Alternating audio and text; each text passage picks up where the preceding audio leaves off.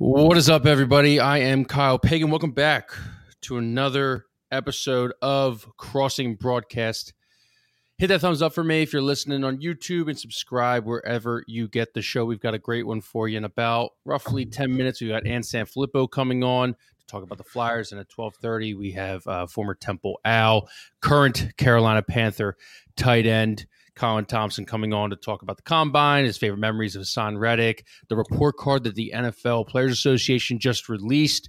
He'll go over the team facilities and everything else that was interesting with us. But first, let's bring on Kevin Kincaid because we have to talk about tweeting and deleting of Eagles players' tweets because it is, I don't know, is it becoming an issue? What's up, B-Rab? What's up? We're not going to talk about Flyers first. Oh, I guess Anthony's coming on to talk. No, Anthony's coming on in 10 minutes. We'll talk about Flyers. We'll get all the Flyers out we can. I think we have to talk about something that broke late last night. Everyone already saw the C.J. Gardner-Johnson tweet being, critical of Jonathan Gannon. I think that was kind of funny that he tweeted that he didn't put them in position to make plays in the Super Bowl. I don't know if he meant the whole season because C.J. Gardner-Johnson had his best career under Jonathan Gannon, career year under Jonathan Gannon, which was kind of funny. But if you haven't seen it yet, the A.J. Brown one that most people might not have seen was Juju Smith-Schuster made a video on TikTok with this popular TikToker called Coach 30, who does a lot of, reenacts a lot of film sessions and whatnot. Put James Bradbury in it, put Jalen Hurts in it, put A.J. Brown in it, basically just like crushed the Eagles. There's like some China component to it. And then I think he made fun of himself with like TikTok boy. It was just, have you watched the video, Kev? Have you seen it? No, I got the gist of what was going on there, though. I mean, I don't need to hear. I don't even need to know like the backstory to know that that's enough tweeting from AJ Brown for at least now. Maybe his agent gets to him and just says, "Hey, let's stay away from this for a little bit. Maybe we'll go on vacation. Maybe we'll take a vacation for a little bit. It's summer in South America right now, so maybe go down there for a little bit." AJ's been. Maybe he was just high on that Friday night. We was talking about the moon landing. Maybe he was just that just came out. Whatever. But I don't. He's know. anti-moon landing. Yeah, it doesn't think the moon landing was real, and what wants to know why we don't go back there. I think we actually are going back there. I don't know if we have any NASA people in the comments today, but I think we're going back to the moon. It's a thing that's happening, but yeah, I don't know, man. I don't like the. I'm not like gonna get all bent out of shape about the C.J. Gardner-Johnson thing, but it's like, I mean, you said it and people saved it and it exists out there, so let's just leave it up, man. I mean, if you believe it, then you believe it, and I think people would feel a lot more strongly about it if he just like owned it. Hey, why do you think he didn't put you in position to be successful? Why not explain it? I mean, because you're gonna come out and essentially rip a coach who's not here anymore. Plus, it shouldn't matter. I mean, like if he was, if his agent like texted him right away and said, "Yo, take that shit down," it doesn't. I don't think it hurts his. I really don't think it would hurt his chances of re-signing with the Eagles or anybody in general. Gannon's not here anymore. No, I'm just thinking to myself, like, Howie Roseman's just trying to crush tape right now. He's just trying to crush tape. Nick Sirianni's trying to crush some tape on 2 first-round picks that the Eagles got to get. And his phone's probably blowing up being like, hey, what the hell's going on with C.J. Gardner-Johnson? Hey, what the hell's going on with A.J. Brown right now? Like, can we just relax a little bit on the tweeting? Go to Cabo. Go, like you said, go to South America. It's the summer down there. You got millions and millions of dollars. This is easy for me to say, talking from, my office with no wall art that's hung up. Yeah. But like, if I had $100 million that was coming to me in the bank, what is the point of social media other than, release a brand deal, release a partnership with, the new cutters you have or the new Powerade or the new Gatorade or whatever, and get the fuck off. Like you have so much money in the bank that I don't understand, like why I would never talk about the moon landing. Like, why would I? What would anyone care about my thoughts on the moon landing? Oh, I know. I guess I joke with my wife and other people. And I say, if I didn't have this job and I didn't have to monitor, like sports news or whatever, like the last place I would be is Twitter. If I leave Crossing Broad and I'm doing another job, I'd probably never log on again. I was looking out my back door, I was looking at my back window this morning, and there was a Cooper's hawk out there just sitting there, like a big dude. He had like the striped tail and everything. I'm like, if I didn't work in sports, I didn't have to be on Twitter. I would be like a park ranger or something. Yeah. or I'd work for the state like environment. I would get as far away from Twitter and from social media as possible, because it's just like what is the point of AJ Brown tweeting and deleting about the moon landing? What is the point of Kyrie? What did Kyrie say? He thinks the Jews are taking over the world or something like that. And yeah, then he tweeted out the link to that Amazon that Amazon movie that had like very yeah, right. CJ Gardner-Johnson then ripping his former coach. It's like, that's enough tweeting and deleting for a lifetime with these guys. Like if I would, that's the last place I would be if I was them. If I was a millionaire and I could go anywhere and do anything, the last fucking place I would be is on Twitter. But you think about it, if you go the other way, 24 years old is AJ Brown 25, so he was born back in 98. So I mean, this guy only knows the internet. So like, he's a digital native, right? He did grow up with that. That's true. You get the high school and stuff, and what's big in high school now is like, the team you play is like talking shit, big games coming up, rivals coming up. Everyone's talking shit on Twitter. Everyone's talking shit on Instagram, TikTok, whatnot. So you kind of just, it becomes second nature to just go back at these guys or everything. But why not just a nice little, like, whatever happened to the good subtweet? Like a good subtweet, letting people know that you saw it. It's in the back of your mind.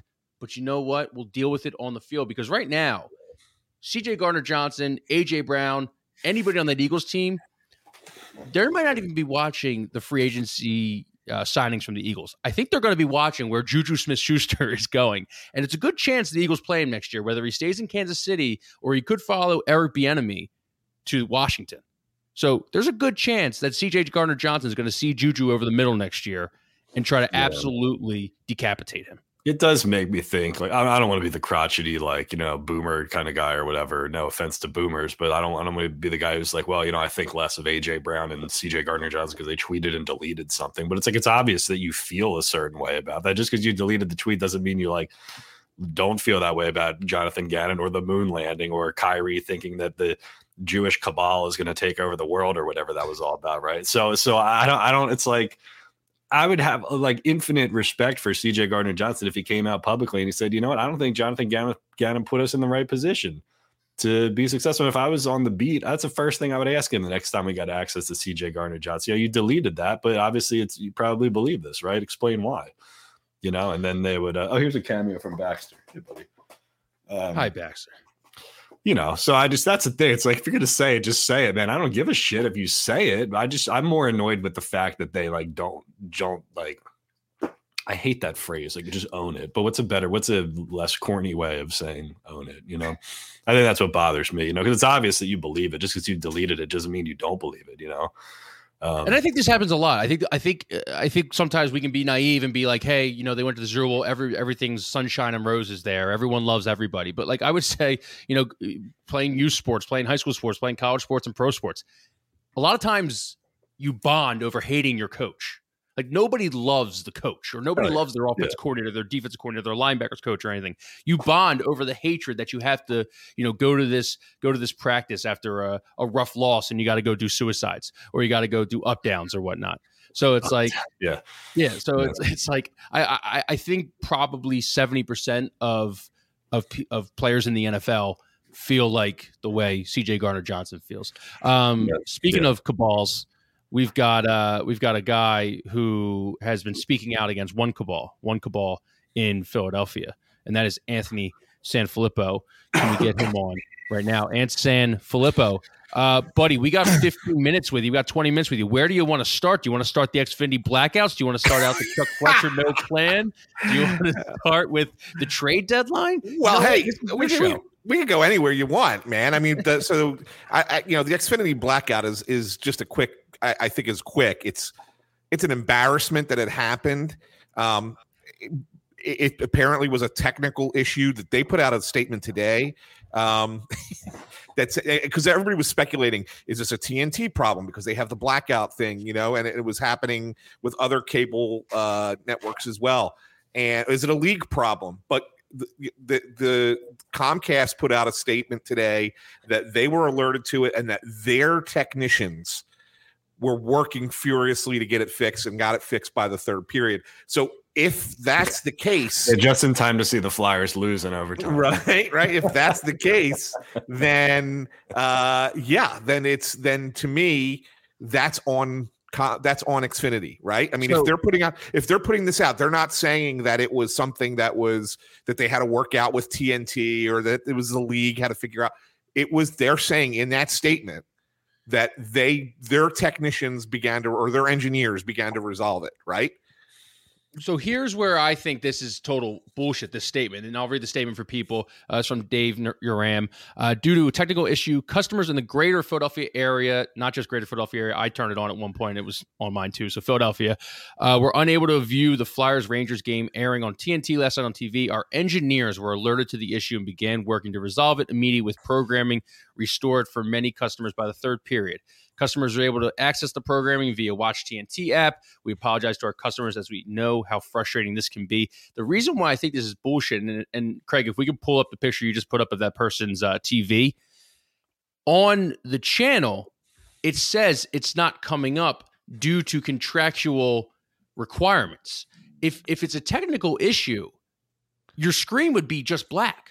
That's every technical issue I've ever had with Xfinity. Well, the one thing I will say is that this screen that you're looking at right now, right? That if anybody's watching it on YouTube, I think that's just an automatic that comes up when the blackout is in place, right? And so if you have, it could just be a technical issue that it came, that the blackout thing was not lifted because what I don't think understand is, sometimes there are games that are on these national networks, but they are also broadcast by the RSN, right? Regional Sports Network. So in that case, NBC Sports Philly.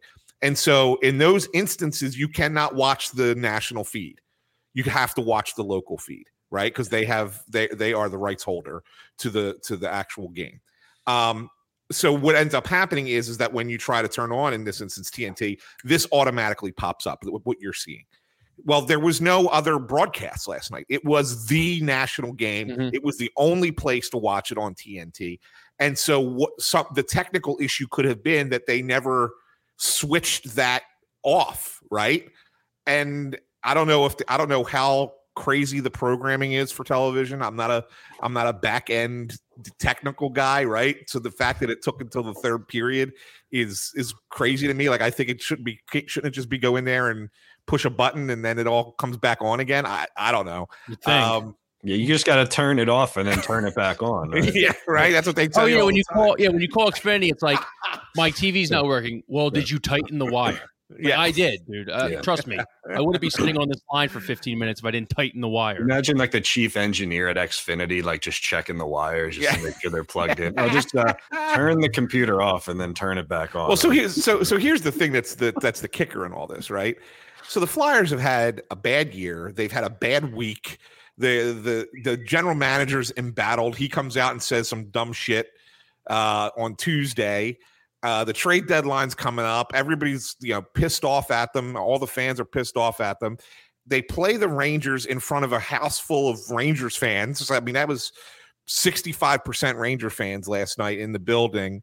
And the Flyers come out and actually played a pretty good hockey game, and nobody could see it. No one could see it. And so it's Murphy's Law, man. Like, everything that can go wrong around this franchise right now, it does. I mean, look at that reaction, man. Yeah, Craig just pulled up this video of Rangers fans in the lower bowl going nuts. I think that was the overtime goal. That was the game-winning goal. Yeah, the game-winning goal. I mean, it is like you said, 65% blue. And like you see this big old Rangers fan right here, he's just mocking this Flyers fan walking out of the arena as it pans back over to him. Is this the worst you ever seen it at? Ever. And I said that early when the Rangers scored that first goal in the first period. They got a power play goal pretty quick into the game. The eruption then was unbelievable with Rangers, and they were doing the Madison Square Garden cheer where they do the big whistle.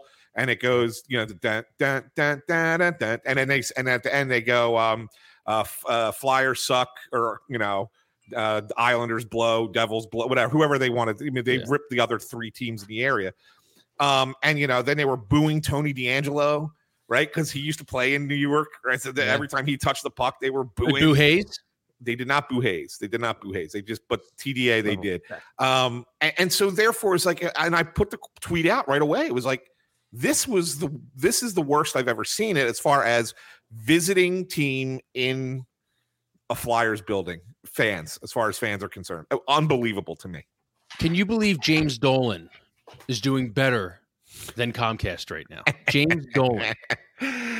Well, look, they got a little lucky. Let's be honest. They had a couple of players who really wanted to play there that were free agents, even though the team wasn't good, because it's New York City. And so they were able to sign there, and that kind of made them good quicker, right? Everybody says, well, they tore it down and got high-end draft picks. Yeah, but those guys aren't like their best players, like Lafreniere and Kakko. Those guys are, they're good players, but they're further down the lineup. Their Panarin signing there was a big deal, right? And Fox becoming a Norris Trophy, defenseman, was a big deal. And Trouba wanting to sign there was a big deal. So you get all those guys coming in, and now you trade for Tarasenko, and now you trade for Patrick Kane. So yeah, of course, your teams, and you have the best goalie, one of the best goalies in hockey, in Shesterkin. Those things don't just happen for teams. So the Rangers got a little bit lucky. But look, this is by no means me trying to defend what's going on here, because what's going on here is an abject disaster. And the fact that it continues to happen and the same people continue to run it is the most mind-boggling organizational mistake. Russ's term would be what? Organizational malpractice that he likes to use. Yeah. Worst I've ever seen to have this continue on for 5 years now. Kev just took off his Flyers hat. He's so much in disgust. Yeah, I was getting a little hot. I think my wife turned the heat down, maybe to save on like a $500 bill or whatever the hell it is. And I have Baxter on top of me. He's not exactly a lap dog. He's like 40 pounds, so he kind of falls off me or whatever. I felt for a minute there like the guy from the James Bond movies who holds the cat. And he's like petting the cat while he's anyway. I thought that was just Dr. Evil, but okay. No, he's the Dr. Evil from Austin Powers was based on the James Bond villain who has the cat Blofeld, Ernst Blofeld or something. Yeah. Anthony, I've never I thought it was like crazy because it really wasn't that long ago that we did the Flyers Stepford thing, I mean, even last year and the year before. To go from like the Stepford fans stereotype to like now Rangers are taking over the place. The only thing that when I looked at that, the only experience I think I've ever had like that was I think me and my dad went down to a Sixers game during the Process era. I think when Linsanity was like at its height. And so the Knicks fans came down. But everybody knew what the Sixers were doing back then. I never thought like I'd see that with the Flyers, you know what I mean? So, yeah, we saw with the Mets and the Phillies this year, but the difference between each team, obviously, each organization and stuff. Yeah. But look, the New York fans are going to come down no matter what, right? Yankees, when the Phillies get that Yankee series every once in a while, the Yankees fans come down, right? And look, it's more pervasive now because of the availability of tickets online, which back in the day wasn't a thing. Like you either had to buy them from the team or you had to buy them from a scalper outside, and that was it. You didn't have this ability to resell tickets. So of course more visiting fans are going to be there, but I have never seen a building that one-sided on the road in any hockey arena I've ever been. Really in the Mets fans in Philly, when the Phillies were really good, going down to Washington back in the early, Natitude, during the era, the 07 to 12, right? When that era, that the Phillies used to take over that ballpark. Even those were not as. Last night I was just blown away by how it was like Madison Square Garden is really what it was like in there last night. It was crazy.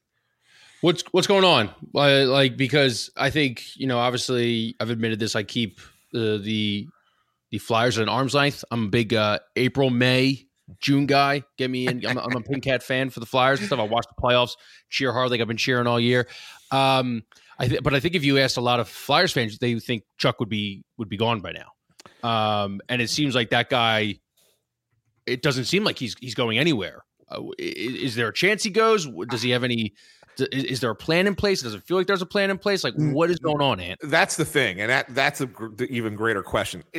Look, deep down, I was told back in the fall that Chuck wasn't going to make it past early to mid-January. Like after the World Junior Championships and all those tournaments where the kids are playing and you send your guys out for scouting and stuff, like that was going to be it for him. And he's made it an extra couple months. Now, why is that? I don't know. I really think it's tied into what I wrote a few weeks ago. The fact that there are too many longtime Flyers who have enough gravitas to convince Dave Scott to keep things the way they are.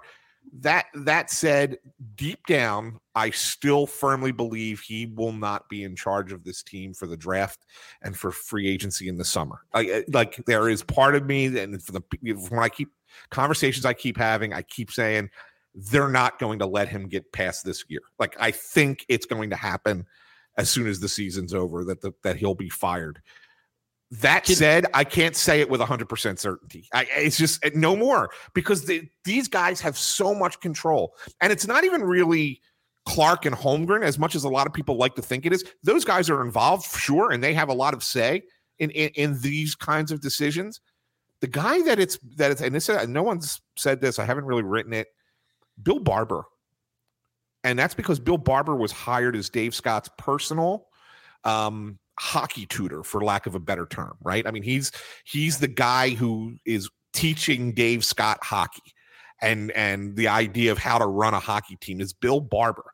Everything is running through Bill Barber. And what's Bill Barber's track record of being a good hockey executive? He has none.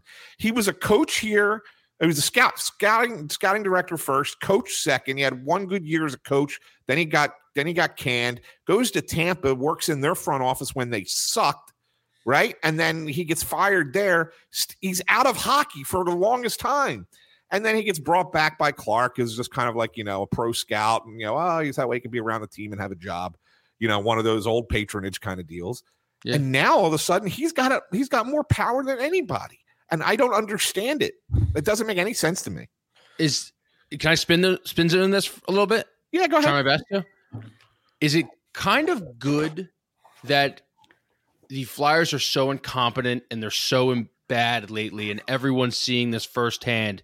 Because you did have that Flyers contingent of fans that were always wearing their orange and black colored goggles and they were like, this team can do no wrong. Paul Holmgren gets fired. He gets elevated to a position higher. Just this old boys club, for lack of a better word, of Flyers organization guys. Is that kind of good?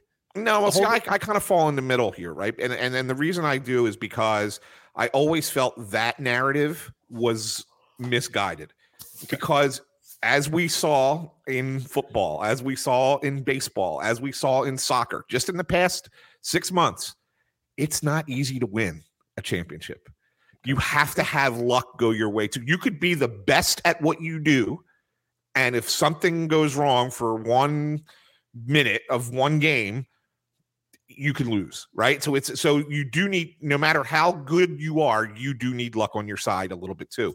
So therefore, it's not easy to win that championship. It's not easy to go back after you've been there. The thing of it is the Flyers were at least through 2012, let's say, were very competitive every year. They were in the mix. They were in the conversation. Yeah, they didn't get there. They didn't win it, right? And ultimately, that's the goal. You want to win the championship. But would you rather this, or would you rather, if you had to choose, say, we're not going to win a championship, but would we rather be sucky, awful, terrible all the time, or would we rather be in the conversation and maybe get close to the championship all the time? Like, at least the runs back then were good, right? Yeah. So in that sense, to sit there and say that, that's because these guys were in charge, I disagree. I think that those guys did good enough jobs. They weren't the greatest, but they weren't terrible. This is terrible.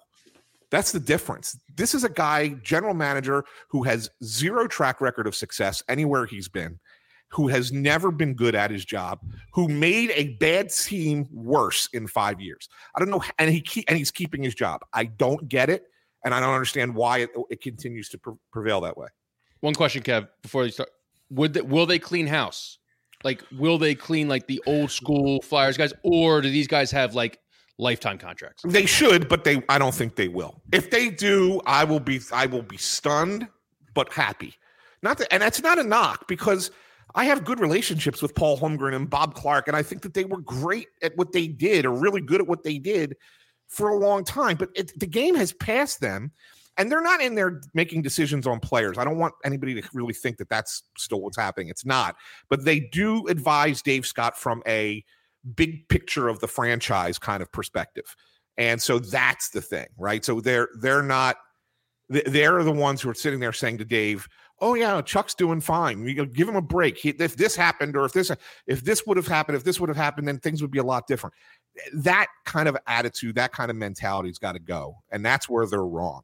So yes, they're not sitting there telling you what players to trade for, which players to draft, but at the same time, they're advising Dave Scott to keep Chuck Fletcher here, and it's hurting the franchise. And so in that sense, they got to go too. Sorry if I crapped out. Xfinity shit the bed. Shocker. Oh no, you're all good. Trade deadlines tomorrow, 3:00, I guess. I think there are reports that JVR was out on the ice today, Thursday. What should they do, and what do you think they'll do? Yeah, they're not going to do a lot. I think they're just going to move expiring contracts. I think James Van Riemsdyk for certain will go. He may not get what they originally thought they were going to get for him because of all these other players that have moved, but I do think that contract will be moved. What's the return for JVR? Like a third rounder? Well, originally they wanted a third with maybe a conditional second, depending on how far the team got. Yeah. It could become a second. Yeah. Now I think it might just be the third rounder, and you settle for it, or third rounder and maybe a marginal prospect of some kind. But yeah, I don't think you get much more than that. Guys like Patrick Brown, Justin Braun, these are expiring contracts. Do they get you a 5th round pick, 6th round pick? Maybe. Yeah. There's interest in Hayes. There's interest in Provorov. The Flyers would have to retain salary for Hayes and retain a lot. I mean, you're talking probably a third of that contract at minimum. So you're talking about $2.8 million roughly over the next 3 years. That's a lot of money. That's just dead money against your cap. And Provorov, I think I don't know. I wouldn't move him right now. I think that you wait till the summer when there's more teams that could get involved. You can get something for him. So I don't think those guys are going to go. I think that you're just going to get the marginal guys to be traded at this point. Yeah. Yeah. I just, what do you get for Provy anyway? Like a first rounder and a pride flag coming back, No, I was going to say they did the Isaac Ratcliffe thing, and I did the joke shit post or whatever, Yeah. But the reality of the situation is I did that story about the 2017 draft, because everybody talks about the Nolan Patrick thing, but they took Isaac Ratcliffe 4 ahead of Jason Robertson, but I totally forgot that they traded 3 picks to get him, picks to go up and get there. So what yeah, can you give me some background on that? I mean, obviously Robertson was a second round guy, so did everybody just kind of whiff on him? Yeah, I mean, sometimes guys like that, you can't, it's easy to play that game, Kevin, right, where you say, well, they could have drafted this guy instead 5 years all later, 32, all 32 right? Teams missed on this guy. Right, exactly. So I mean, sometimes second round players are usually guys that have NHL talent, but they have some weakness that you think could hold them back. Whether it's they're not great skaters, they're small and they might get beat up a bit, playing at the pro level. They don't have great passing skills, or they don't catch the puck well, whatever it is. They all have some kind of deficiency that you hope you can work on and make them better and make them a productive NHL player. So Robertson was one of those guys, just like Ratcliffe was one of those guys. The difference is Robertson was able to overcome whatever his perceived weaknesses were. And I'm not 100% sure what they were coming in. I didn't go back and look, but Isaac Ratcliffe could not. He was slow. He was plodding, really just not a great skater. And when he came up at the NHL level, just didn't show any ability to finish, even though it was only 10 games. Like there was nothing there that really kind of stuck out to them. And he had a terrible year this year in the AHL, and it's like, all right, we got to move on from that. And so yeah, that was again, there's Hextall, right? I mean, that's the impact of Hextall. Those drafts, you go back and look at his drafts, you cannot miss as much as he missed in the first and second round for 5 years. I just think it's funny how the Flyers end up completely whiffing on that. And Dallas got like 2 guys who have contributed like 110 points or something. It's just, I don't know. I guess that's just the nature of, so again, I mean, and just to remind everyone, that was a year where Hextall didn't trust his scouts and went rogue and was picking players on his own. Yeah. And the scouts were pissed off, right? I mean, everybody wants to say, the Cale Makar thing and all. Well, they want to say Cale Makar. So let's just to clear it up. Heiskanen was the guy that the scouts were pushing. Okay. There were a couple of scouts who liked Makar better, but for the most part, the majority of the Flyers scouts liked Miro Heiskanen, and Hextall went and just ignored them and drafted Nolan Patrick. And obviously Makar is better than Heiskanen, but Heiskanen's still a really good defenseman, right? In this league, he would have been an anchor on that blue line. And then in the second round, he trades 3 picks to go get Isaac Ratcliffe. I mean, it doesn't, and it's a total whiff, right? So I don't know. I think that Bob Clark, when he went on that podcast and Cam and Strick down in St. Louis last year and said that Hextall set the team back almost a decade. He's not wrong with that, but that doesn't necessarily mean Chuck Fletcher had to set them back another 5 years beyond that, right? I mean, that's what he's done. And so it's back-to-back bad general managers, and the Flyers have a really long road to come out of this. All right, and before you go, we got 20 more games left. They're 11 points above Columbus. What are our Bedard chances? So what you got to try and hope for, you're not going to fall down as far as Columbus, right? It's just not going to happen. But the Flyers do have one of the toughest schedules in the NHL the remainder of the season. If you look at all their opponents, I think it's the 3rd toughest schedule in the NHL remaining. Is you hope that you can get closer to like 5, right? If you could get to like the 5th worst record in the league, then you have a shot. Then you have a shot to jump up, because there's what a lot of people don't realize. The NHL's got 2 lotteries in a sense. There's the lottery for the first pick, and then there's a lottery for the second pick, and then you get seeded thereafter. So if you're 5, you have 2 chances to move up, and if you don't move up, the furthest you can really fall is 7. So at 5, your odds are a little bit better than where they're currently at. So if you get to 5, and you have a chance at that point to get into, you want to get into the top 4. Obviously, Bedard's the best player of them all, but there are 4 generational type players in this draft, or believed to be generational type players in this draft. If you can get any one of the top 4 picks, you're happy. Cool. Breaking news: Jacob Voracek to the Coyotes. That's just, you know what that is? That's burying a contract is what that is, because Voracek's not going to play because of the concussions. That's a lot of Coyotes beat writers about to get blocked. That's what that is. Add it to the block list for Jacob Voracek. All 3 of the Coyotes beat writers will get blocked. Do they even have 3? Probably not. You know, they even have 3 stalls in their in their dressing room at the Arizona State. Do you even have a press box in that building? 5,000 people. One beat writer per 5,000 seats at their stadium. All right, Ant. Thanks for everything, man. Yep. We appreciate it. You got it, boys. Anytime. You got to do. Take a load off. Take a night off of talking about the Flyers. All right. Yeah, thanks. I'll try. You deserve it for your health. All right. See you guys. I'll talk to you, buddy. Yeah. All right. And San Francisco.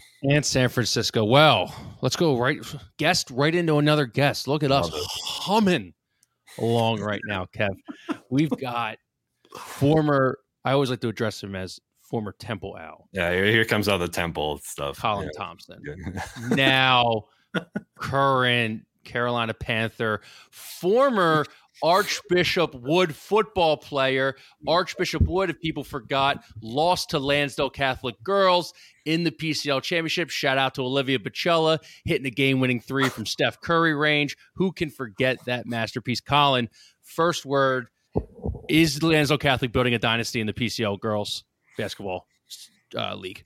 First word is I'm not a Carolina Panther anymore, so ding on you. What? I'm a free agent. And second off, I'd love to be back there, though. And then second off, if you're listening, Frank, second off, you know what? It is a triumph what Lansdale Catholic did. I mean that really respectfully. Like Archbishop Wood women's basketball, you can argue has a better program than Archbishop Wood men's football because they, even though we have a bunch of guys in the NFL, college football littered, they've won probably, I would say, I don't know if that's maybe aggressive, between 5 and 10 state championships. I know it's a big gap since I've been gone. Like they're top 25 in the country every year, not just like in the area. So props to Lansdale Catholic. There's probably like 10 kids in that school. The fact that half of them are girls and that was the starting 5 and they won. Props. This is all facts. It's a school of 2 long hallways. There's not much. There's not much of place, man. I hope they stick around, man. I really hope like these small little Catholic schools, you know, obviously I'm pretty heavily involved at Wood. The Philadelphia Catholic League is an awesome place. I hope they find a way to stick around. Like you see what the Plesher was about the other night. That's one of the best tickets in the entire city, of all the entire sports calendar. I think you could argue it's in a top 10 event in Philly when it comes to just like 100%.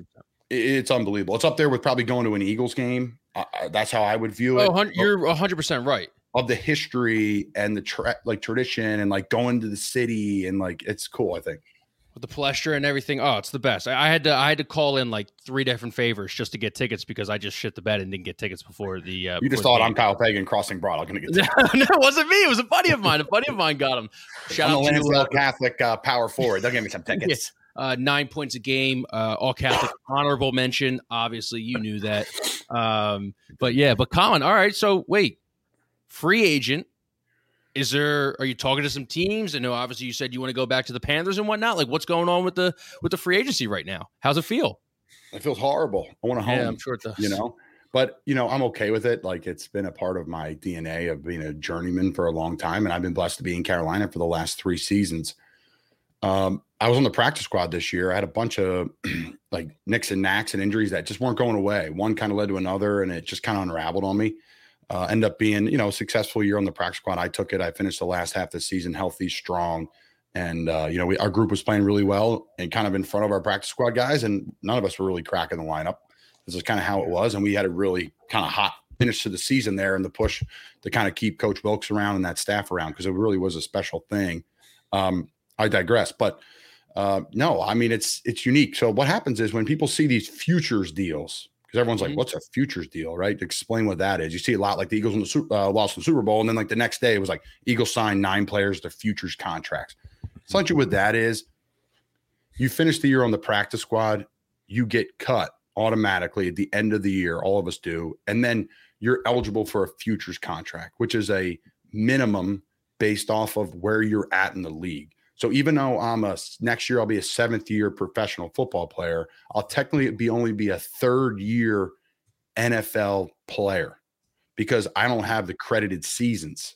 So I'll be a 29-year-old vet, but on a 3rd year money. So there's some advantage there to that over like maybe a 7th year tight end who has got paid every year and been credited every year where he's outpriced himself now. He says he's worth $2 million instead of I'm worth $800. So I'm explaining probably a little too much, but it's good to kind of hear. People don't hear that a lot, the business side of it. And that's what those future deals are. So I'm waiting for a futures deal. We'll see. Could be a mini camp route.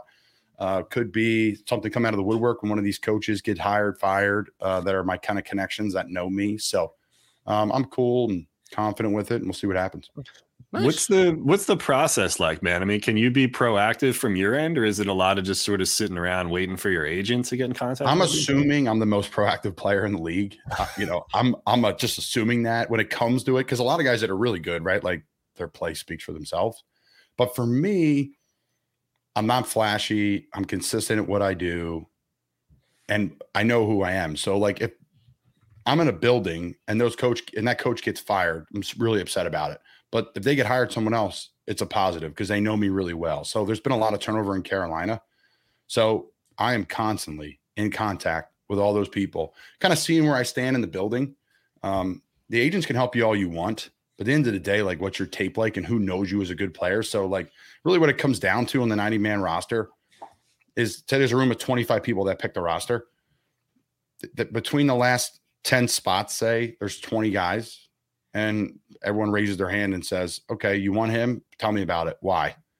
And if there's a lot of people raising hands for you, then that's a good thing. And that's what happened in Carolina, because I got to Carolina as this guy out of the XFL who was a journeyman practice squad tight end before that, primarily known as a blocker, and came in and moved better than people thought and really won over the people that weren't a part of the Coach Rule Temple tree, Baylor tree, that knew me.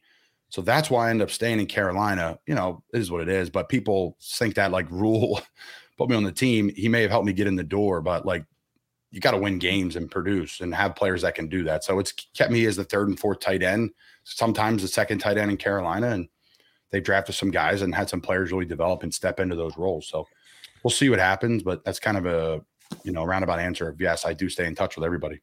Can you block Hassan Reddick? Because 49ers might need a backup tight end. I have blocked Hassan Reddick many a times. And Hassan Yes, you have. And Hassan has beat me many of times. I've probably blocked a lesser form of Hassan at Temple when he was like trying to gain weight and be an outside linebacker, defensive end. And now he's one of the premier pass rushers, really premier. He can stop the run as well. He kind of gets that rap as well. Guys, Sean Desai and Hassan is like a match made in heaven. It's so funny, like Eagles fans, and I'm going all over the place here. They're like, is Sean Desai going to be a pressure guy? Deshaun, is he going to bring pressure? Because it's like, 610, 632. Are the Eagles going to blitz this week? It's like, come on, guys. Like, that's why I love coming on this show, because I can just like rip all the. You're speaking our language, man. I'm like, stop. What do you mean pressure? They have the best D line in the NFL. You don't bring pressure. You can cover people down. Why do you think the DBs had a great year? So I don't know. I defend a lot of the coaches. It's on players at the end of the day, guys. Like the miscommunication on that goal line there, like with the motion in and the motion back out against Kansas City, like they got them. Like, does that make the DC bad or those players bad? No, but like that's the NFL. Like, so whatever. I digress. No, you don't have to digress actually, because I just hate that. It's like, oh, he was going to pressure Sean Desai. Like I'm like telling people how great of a guy he is and how like he like has like his masters from like 4 different places and is like one of the best Temple guy. Yeah, and one of the best human beings. I was with him in Chicago when Sean was like the lowest level defensive coach, and he would like coach the scout team offense of what he wanted the scout team offense to look like. Say that Bears are playing the Eagles, which we did. I would like wear 86 for Zach Ertz, and like mimic what he would do. And I know Zach, I'd watch Zach, so I'd run the kind of in cut goal line routes he would run. And like the guy is a win. What was the question he asked me? I went off about the side. No, Hassan Reddick. No, I can't. I'll say this about the Niners too. So Tyler Croft is a Downingtown East guy, the guy he beat. Oh, really? Yeah, but to me, like, that's a scheme thing. Downingtown East, Tyler Croft, and then Tyler went to Rutgers, had a nice career. He's a good tight end. He's a good veteran. Yeah. And everyone's like getting on the Niners for like putting us on one-on-one with him. Essentially what happens is they're supposed to sell the run. It's supposed to be a run sell, and Hassan's supposed to come down and like try to cut off the run because he has the D gap as a responsibility in the run game. Well, Hassan just read out of it quick because he's a great pass rusher and he wants to get sacks. So if that's Brandon Graham, Brandon Graham's in the D gap there, and Brandon Graham doesn't make that sack. Doesn't make him a lesser player, but Brandon Graham probably is looking to go, like Hassan just reads out of it. So if you have Hassan Reddick there, you just got to go get him and botch the scheme. But again, if they run the ball there, because Kittle's coming back to help, if they run the ball there, the ball's up D gap and out because Hassan wouldn't have been in his gap. But Hassan's pretty smart, read out of it, got a tendency before the snap from the running back, the tackle, whatever it was. The tackles ran flat down the line instead of gaining to go cut off the backer. And Hassan read out of it, made the play. So Tyler was done from Jump Street. I get it. I think on paper, everybody thinks like it's supposed to be like this little pass drop pocket, but it was run, sell left. Hassan's on the right. Tyler's one-on-one. Which is what Shanahan said after the game. He said anytime we do, did he? Yeah, we run play action to whatever. That's how the scheme is drawn up, and then people can jump to their own conclusions from there. Yeah, like when you're gonna get on Shanahan, he's like the best play caller in the NFL. Oh, yeah, no, I know. I mean, sometimes you just have to like, it's funny because I mentioned I think a couple episodes ago I was talking to a coach for one of the other teams, and he was just like, sometimes good teams beat really good teams beat other really good teams, and sometimes individual wins, a player beats another player, and it happens, which is why I think it's funny because you mentioned that, because I wanted to have Craig pull up the Kadarius Toney touchdown and ask your opinion about that. But number one, just generically with the defensive coordinators and whatnot. I think the thing that drives me crazy is that I understand that Philadelphia sports fans are a certain way and they want to get to the quarterback and they want to hammer the quarterback and they want pressure and they want zero blitz. And they want they love Buddy Ryan and they love Jim Johnson. So I love those guys just as much as anybody else. But my thing that I keep trying to say is those guys just don't exist anymore. That's just not what and if I agree with you, I would love to see the quarterback laying on the ground after every play, but there's every team plays more zone than man. Yeah. Every team rushes for more than they send extra guys. And that's just what the game has changed. Yeah. The game has changed. The protection has changed. Backs running routes way better than ever has changed. Receivers, every team's got 4 of them now, right? And 2 tight ends. And start with the Eagles, start with the Niners. They're all-star teams. Start with the Chiefs. So what do you want to do? Put everyone in cover 0 and put some corner who can't grab, can't touch, can't be physical. Yeah. Against Tony, who's literally untouchable since he went to Florida. So I just, guys, it's a team game where everybody knows everybody and everybody knows everything. And that's why the product's just insane every week. It's awesome. So yeah. Craig, if you have that, you can pull that up whenever and I'll talk. Okay. So here's the thing. This is the Kadarius Toney touchdown with the, they fake the motion inside and then just. That's a run. So here's the thing. All right, Craig, you can just pause it right there or whatever. So the Eagles drop the nickel back and then they replace the safety and the safety comes down and they rock and roll the safety over to the other side because they don't want to get beat on motion, right? I guess the alternative is what? Just to play press man and hold it there, Craig. Hold it there. Oh, yeah. So you don't get picked, or you don't run into traffic trying to follow the motion guy around. Because people are saying well, why don't they just play man to man here and get closer to him? I guess they could do that certainly, but philosophically, I guess Gannon's thing is just we don't want to get beat on the motion to the other side, so that's why they rotate the nickel and have the safety come down. When you look at this, what do you see there? Here's what I see. I see Patrick Mahomes looking out there and see if it's man to man. If it's not man to man, I wouldn't be shocked. He won't even send him in motion. They'll scrap the play and he knows he's handing the ball off. That's something that people don't even know. Yeah. He won't burn their red zone play call. Andy may say, hey, man to man here, press man to man. They're on the same level, which they are here. Send him in motion. Press man to man. Maybe they're on different levels. So the nickel may be off the ball and the outside guy may be on. They may signal a rub play to make that work. The old, we called it swing, but the old, Seattle Seahawks pick against New England, that play. Yeah. Right? They called this corn cob. Did they? Yeah. Yeah. So my thing is, what I see here, guys, is an offense that's elite, a quarterback that's elite, and the gadgets he has to use and the OC that he has to use is elite. This is a run play. If you can go back to the top and all the way to the top, this is zone read with the tight end slicing back. See how the tight end's tight to the tackle? Hit play here. It should restart it and then pause it right away. Oh, maybe it doesn't. We'll just run it until we get to the run. Essentially, this is zone read. That tight end's coming back. This is a run play, guys. So what do you want the defense to do? Play zone and cover everybody down and then run the ball against a 6-man box. You can keep running it. So my thing is guys, this is the NFL football. That's why Nick Saban says I used to standard was 12 points a game. Now the standard of defense, we can let up, pause it, is I think 20 points a game. He lets his defense allow that. So the tight end's close to the tackle there. He's off the ball. So he's coming back. The tackle, he's out. The center and the tackle are working left. So they're outnumbered. The box is outnumbered here. They can't block everybody. Yeah. So they're going to flip it out there. So I know this is probably a longer breakdown than normal. Run the play here. And then pause it, right? He's about to hand it off when he puts the belly in the back. Hand it, pause it. Yeah. So look at all the Eagles jerseys. You're not running the ball there. Yeah. So they're saying, hey, we got great corners. We're going to go one-on-one. We're going to communicate out of it. It's just poor communication. The DBs will say that, hey, we weren't ready for it. And I think the coaches would say we weren't ready for it. Does it make them bad players or not? They don't prep hard enough? No, it's just fact. And that's why that's why when I look back at this and I look back at 2017 too, and I you come to the realization that all 4 defensive coordinators in those games, they all gave up a ton of points. Jim Schwartz got cooked by Tom Brady. Matt Patricia got cooked by Nick Foles. Patrick Mahomes cooked Jonathan Gannon and that defense. Spags gave up 35 points too. So it's not. When I look back at it, I look at the Eagles in those two Super Bowls going up against two generational coach and quarterback combinations, and I'm not honest to God, I'm not surprised by that. That's why I didn't get all bent out of shape about it, because I just was not surprised that Patrick 610-632. How do we blame the field? How do we blame the field on that play?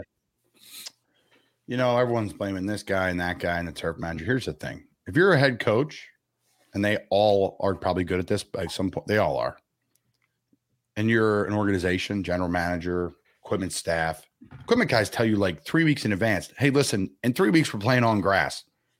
We play a lot of turf games. Eagles play a lot of grass games, right? It's just natural because they're at home. But we play a lot of turf in Carolina. I think we had like 2 grass games a year. They're like, hey, listen, couple weeks, we have a grass game. Start breaking in your screw-ins, because I think you should wear the screw-ins.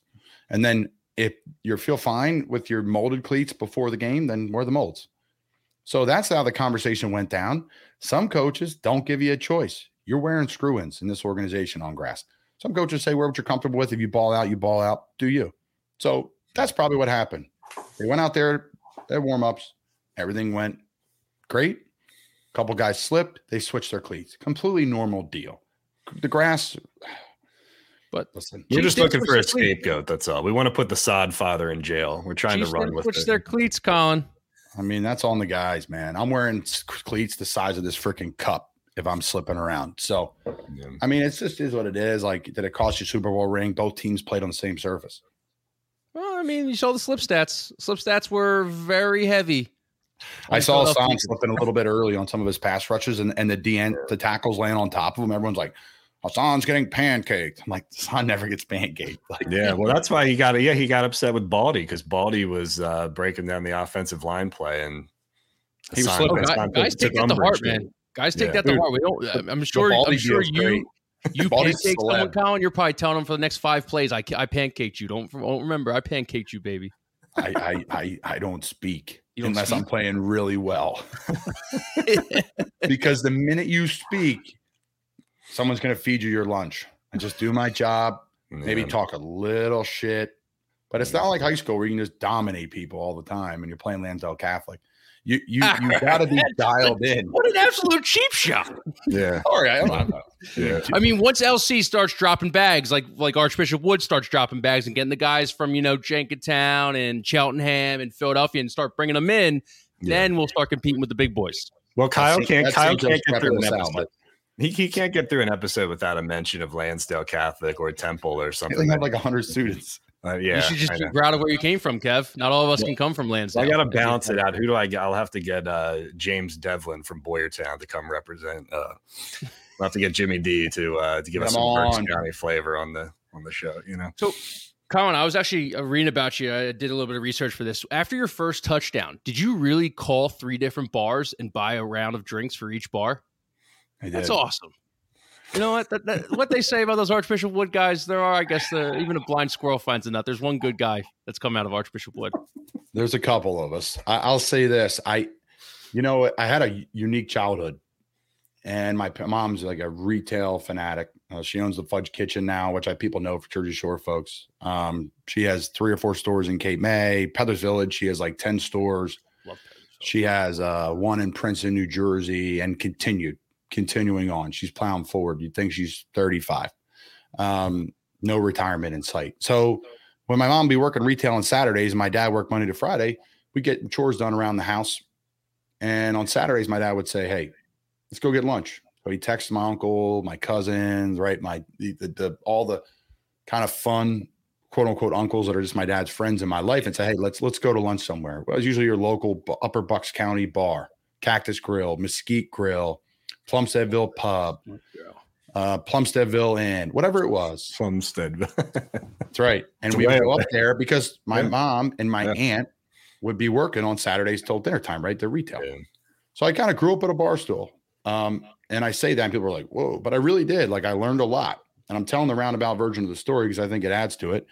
I learned a lot of valuable lessons in life. And one of those was like just getting to know and becoming friends with a lot of, local people in business that are, the blue collar guys or whatever have you, the servers, the bartenders, the owners. That's why I do Bar of the Week at my show. And we do a lot of it at Not For Long Media, just supporting that local business and those local people. So spend a ton of time in Key West, Florida and doing all that stuff too. And I called the 3 bars, the Seaview Inn in Cape May, New Jersey, which I grew up going to lunch with my dad there. And that's our local bar in Cape May. It's a great spot, $2 beers during Birds games and all that stuff too.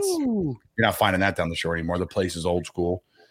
And then I called the Plumsteadville Inn, the Plumsteadville Pub in Plumsteadville, PA, right outside of Doylestown. And I called Shots and Giggles in Key West, Florida. They're like the 3 places that mean a lot to me. I know the owners in every bar. My friends are all the bartenders. So I was just, extremely emotional and, my family's going crazy. And I had people I knew in every bar calling me and putting me on speaker and everyone going nuts. I think I just won a Super Bowl, but it was a monumental moment from barely getting drafted in the XFL and barely going to the AAF and getting booted out of Florida because I broke my right foot and broke my left foot. So it's an emotional thing. And, a little 7-yard catch where I ended up falling in the blue paint was more than that. So called those places, brought everybody around, and it was the least I could do. So, emotional thing for me, but it means a ton to me. And it's the least I could do for those people because they still have a lasting impact on my life. That's awesome. No, I mean, you can learn more from a guy on a bar stool who's like 7 years old than you could on YouTube nowadays. At least about life anyway. You got to put your phone down and have a damn conversation. Happy hour is the greatest hour of the day. Maybe not crypto and AI. You might not be learning much from him, but man, you learn about life. Man, you never know who's sitting next to you at a bar stool. They could be worth $1 billion. That's true. Hey, I don't know if you saw this. I know I sent over the link for you, so you're a little prepared for it. But the NFL Players Association sent out a report card for players. Unreal. Do you remember if you took it or not? I took it. Yeah, I believe I took it at the end of the season. Yeah, so basically the Players Association for the NFL sent out a report card for players so they could rank team facilities, how they treated families, travel, all that stuff. We wanted to go over the Panthers one. They came in 12th, not bad. Eagles came in 14th. The last, obviously, I'm sure you wouldn't be surprised, was the Washington Commies. A lot of Fs there. So, just think about it in your free agency plans. Wish I have all those options.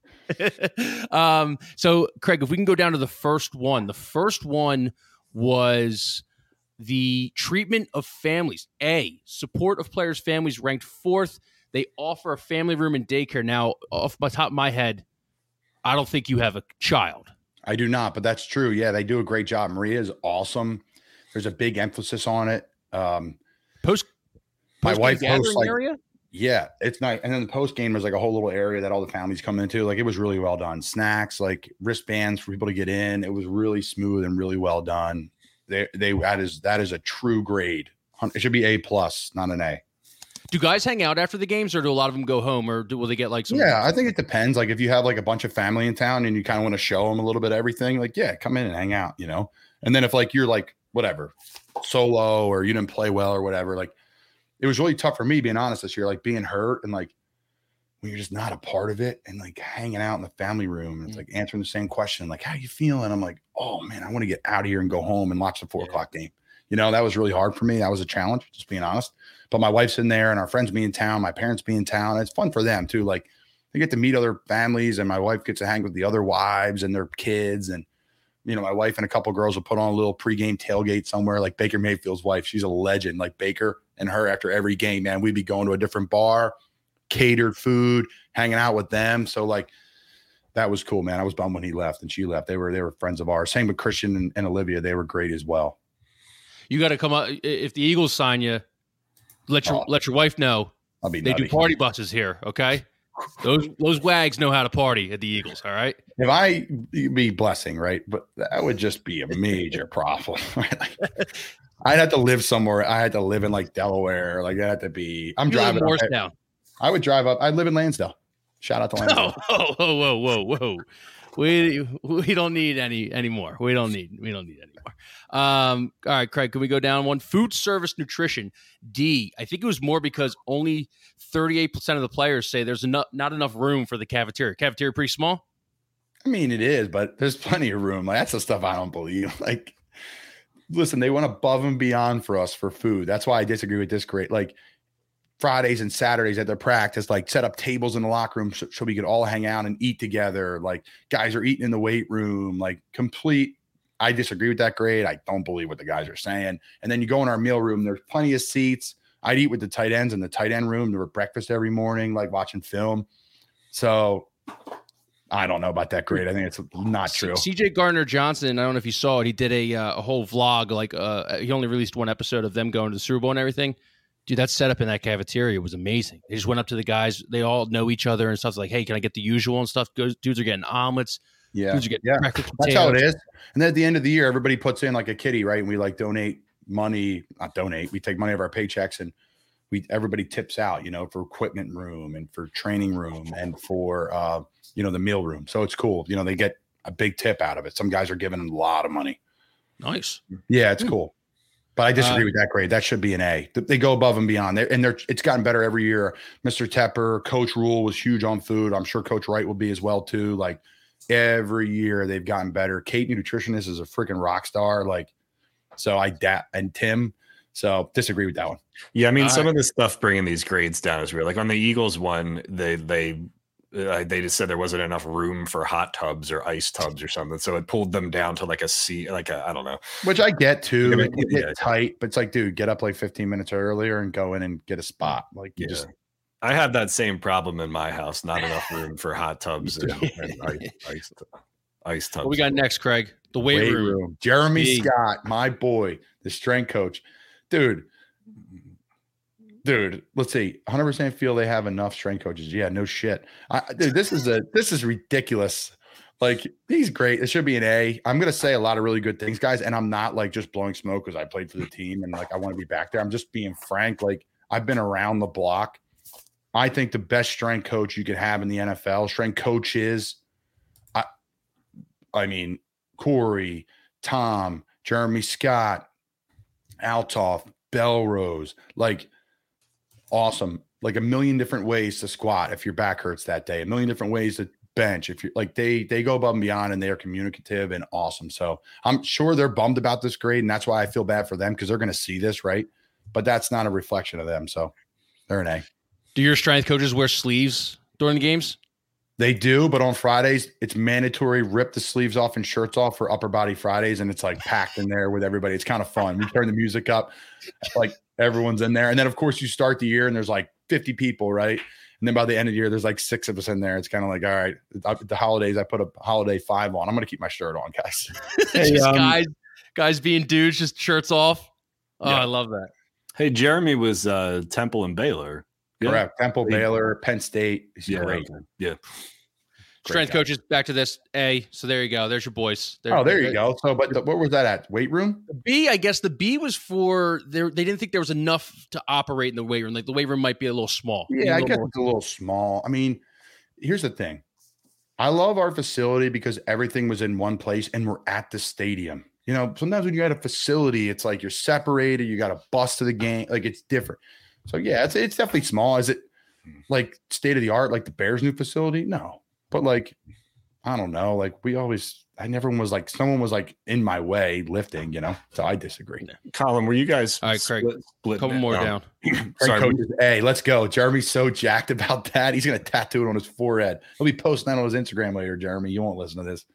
Did you have to split anything with the new MLS team down there? No, like they would come in like and run on like we had like an anti-gravity treadmill or whatever. Yeah. It wouldn't be like one guy on there, but it'd be like while we're in meetings, I come up have a protein shake. So yeah. Did we do this one yet? I crapped out a little bit. Xfinity's killing me right now because we just took them to task for the first 10 minutes of this show. Yeah, they're throttling his internet speed. Training room B-. Players feel like they could use more space. They're also concerned about the pool room floors as they are slippery and many players have fallen. What's going on with the pool room down in Carolina? Wow. They're exposing the truth. Yeah, because you look at this. Get some non-slip shoes that like children wear.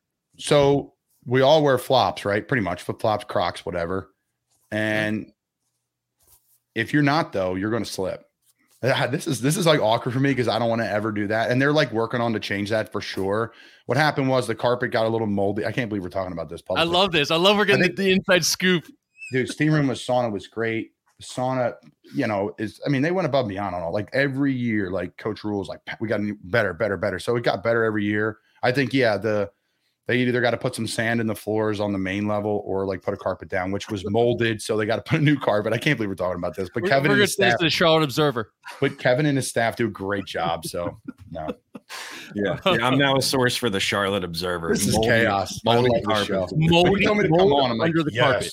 I can be myself on this show. That and the Sam Boner show, I can just absolutely be a debauchery. And then my show, I'm like, hello, and welcome back to another episode. I'm like, God, it's boring. Training staff, this is an easy one. A+ players, very highly, and believe that they significantly add to their personal success. Let's go to the locker room there, Craig. B+ for the locker room. Overall positive review of the locker room as they've recently upgraded it as a good amount of room, and they just installed a golf simulator. What are you playing? You playing Pebble Beach before practice? All the specialists are Jansen, Zane Gonzalez, Eddie Pinheiro, and Johnny Hecker, who's my God, what a legend, that punter. They're all doing that. You can like play dodgeball against somebody in there too, like against the simulator. There's ping pong tables everywhere, basketball hoop, I'm pretty sure somewhere. They brought a team barber and C-Max guy who used to cut all the hair for the Wake Forest football team. And like he's on that show, like the Austin Dillon racing show or whatever. You could see his show on there. He's like C-Mac kind of made him famous, and the NASCAR guys made him famous. But he's in there like twice a week. They bring other barbers. Yeah, it's a great locker room. Who's the best golfer on the team? Ooh, Andre Roberts is pretty damn good. The returner, scratch. Brady Christensen's a good golfer. The O-lineman. I think our team's unique because a lot of teams. I shouldn't say our team I was on.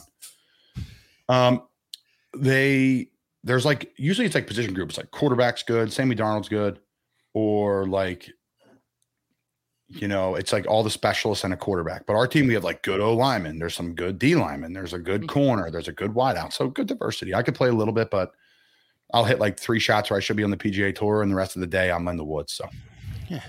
I have a question about this one, because the Eagles had the same kind of thing with like the complaining about the amount of first class seats that they were on travel. Mm-hmm. These are chartered flights though. I mean, right? So is there not, but they're regular planes? Yeah, they'll have like a larger first class, so you can fit like the O-line in there and like the veterans in there. So I only sat first for one game, Atlanta, which was a bummer because it was like a 25-minute flight. So I only go enjoy. Yeah, I was playing more, and they bumped me up because of a couple of vets were hurt, right? So like the guys that don't travel, or like one of the vets is not playing, he'll be like, no, give up my seat. I'll sit in an exit row or whatever. Mm-hmm. I heard like Jacksonville, they're probably every seat's first class, I'm pretty sure. Damn, really? Yeah, no roommates. Yeah, these B+ grades, like that's really they're great. So it's funny because the Eagles are one of 8 teams that don't offer first class seats. What do you mean? Yeah. The coach is sitting them probably. That's wild.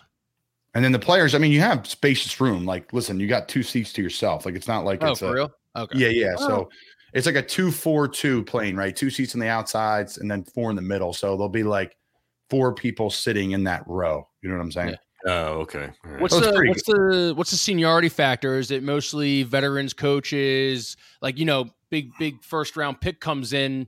He's in the back. He's in the back. Rookies are in the back. It's funny, like you kind of see like the guys like me. They were like the veterans who don't have a ton of credited seasons. That goes back to it too, because they could be like 30 years old and like me, 29, and only have like 2 credited seasons. So like you'll look around. It's usually start from the front. It's like the biggest vet, and then it'll be like the O-lines up there, tight ends are veteran, like the starting tight ends up there. And then if you work backwards, it's like coaches are between us in like the first seat on the plane, right? The bulkhead and the normal seats, right? And then it goes back from there. And then the backpacks, like trainers, video people, stuff like that. They're piled in like sardines back there. Are flights fun? After a win?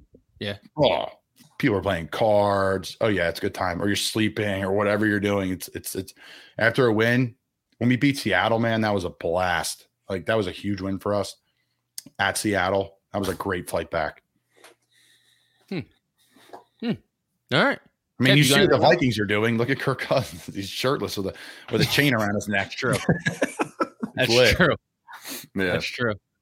All right. Well, hey, man. Good luck with everything in free agency. If you want to break any news and come out on the podcast, you let us know. I'm sure you have a media wing of your own company that you probably want to do. How much of a move would that be, though? I go on my own show to break my news. Hello, folks. I'll be trying out today for blank. Let me see how many views I can get. You can have Jack set you up. You can have producer Jack. Oh, by the way, Con, I meant to ask you, like, any news on the NFL front? Actually, Mac will be shaking like, Colin, who are you going with? Check out Colin's podcast, man. You've had some guests, man. You had Shefty on, you had Jordan Schultz. I think you had a chiropractor on. He's got like 12,000 followers, so he's doing something right on Instagram. I try to mix it up, man. I want to have you guys on my show, like together. We'll do just a crossing rod. We'll do that here soon. Maybe we'll do it right before the draft. And I try to I don't know. I try to be different and do what I like. It's then you're not working. Do what you like. Sometimes you got to have these big football guys on that I don't know, and it's like, tell me about your route running. Like, who cares about that? Like, you can go to ESPN for that. Let's just chop it up, have some fun. I don't do any prep. I try not to. Like, let's just have fun. But the Sam Boner show has been wild too. That's been chaos. Well, yeah, that's another one. If you like food around the area, baby. If you like food, I've never samboned. Kevin, you ever samboned? What is your problem? I know. I'm sorry. That's a fine. I still don't know what that word means. I'll have to go back and watch the episode that we did again. It's all right. Dude, you guys have to have Nick on. We had Nick on. He was on. Yeah, you did. You told. I knew that. I knew that. About I'm sure you did. Yeah, right off the top of your head. That was the first question: is what does Sam Boner mean? And I can't remember what it actually means. I don't think it meant anything at all. Actually, the guy's an electric factory. Just your love for sandwiches and your love for rating sandwiches. So, Colin, man, good luck with everything, and we'll talk to you. We'll talk to you down the line. Huge fans of the show. Appreciate you guys. Thanks, man. Thanks, brother. You got anything else, big dog? No, should we go to the Charlotte Observer about the moldy carpets? Yes, we will go to the Charlotte Observer with everything that Colin Thompson said. There is mold under the carpets of the Carolina Panthers swimming facility. Yeah, according to the Crossing broadcast show with Kyle Pagan and Kevin Kinkhead. How long would that morph into? That's why McCaffrey got hurt that one year. That's why he hurt his hamstring. Yeah, Charlotte Sports Radio. Did Christian McCaffrey slip on the moldy carpets in the hot tub room, which was too small, according to a player survey? This is a great investigation going right here. It was really good. I was really good job from the NFLPA and stuff. It was pretty interesting to see the day to day and the inside. I didn't know they didn't have. I thought everything was first class on those planes because I thought the teams had their own planes. I guess they do, but. Well, that's why the CJ Gardner-Johnson vlog was so good because he had footage of them on the plane, and like Miles Sanders is sitting in like the second row. He's got, like Colin said, a seat between him and everything. But like think of Jordan Mailata, who like has no first class like room and stuff. You have two seats. Don't get me wrong, but two seats for a 6'8" guy. I had two seats for me on a plane one time. I'm only 6'5", and I'm 200. That's a guy that's 3 inches taller, 100 and some pounds heavier. Man, like. That hurts. Well, I heard that CJ Gardner-Johnson deleted the vlog and told the pilot that they didn't put him in a position to make a play. It's the best vlog of CJ Johnson's career too, which is crazy. The only one, right? Yeah. Oh man! All right. Well, this was good fun. Show. Colin's good. Yeah. No, that'd be great. We'll have to do a crossover. We'll have to do a crossing broadcast. Home and home. And the crossover experience with that. That'll be fun. Yeah. We got a couple dipshits on the show today, Kevin and Kyle from Crossing. Yeah, exactly. All right. Well, I don't think I have anything else. Yeah, it's a good show. Good show. Well, thanks to Craig. Well, thanks. How awesome was that? He was absolutely bullying Craig during the film session. Craig, pause it here. Craig, go Craig here. Craig did a great job, though. Yeah, I thought Craig was fantastic. I think if I had an NFLPA report card for Craig, I'd go B-. Yeah, I think Craig's got a future as the Eagles video guy. Craig getting taken to task by Nick Sirianni for not stopping it on the dot with his little. I told you to edit the commercials out of this video. B- from Craig. We need Craig to pick it up. I give Craig an A+.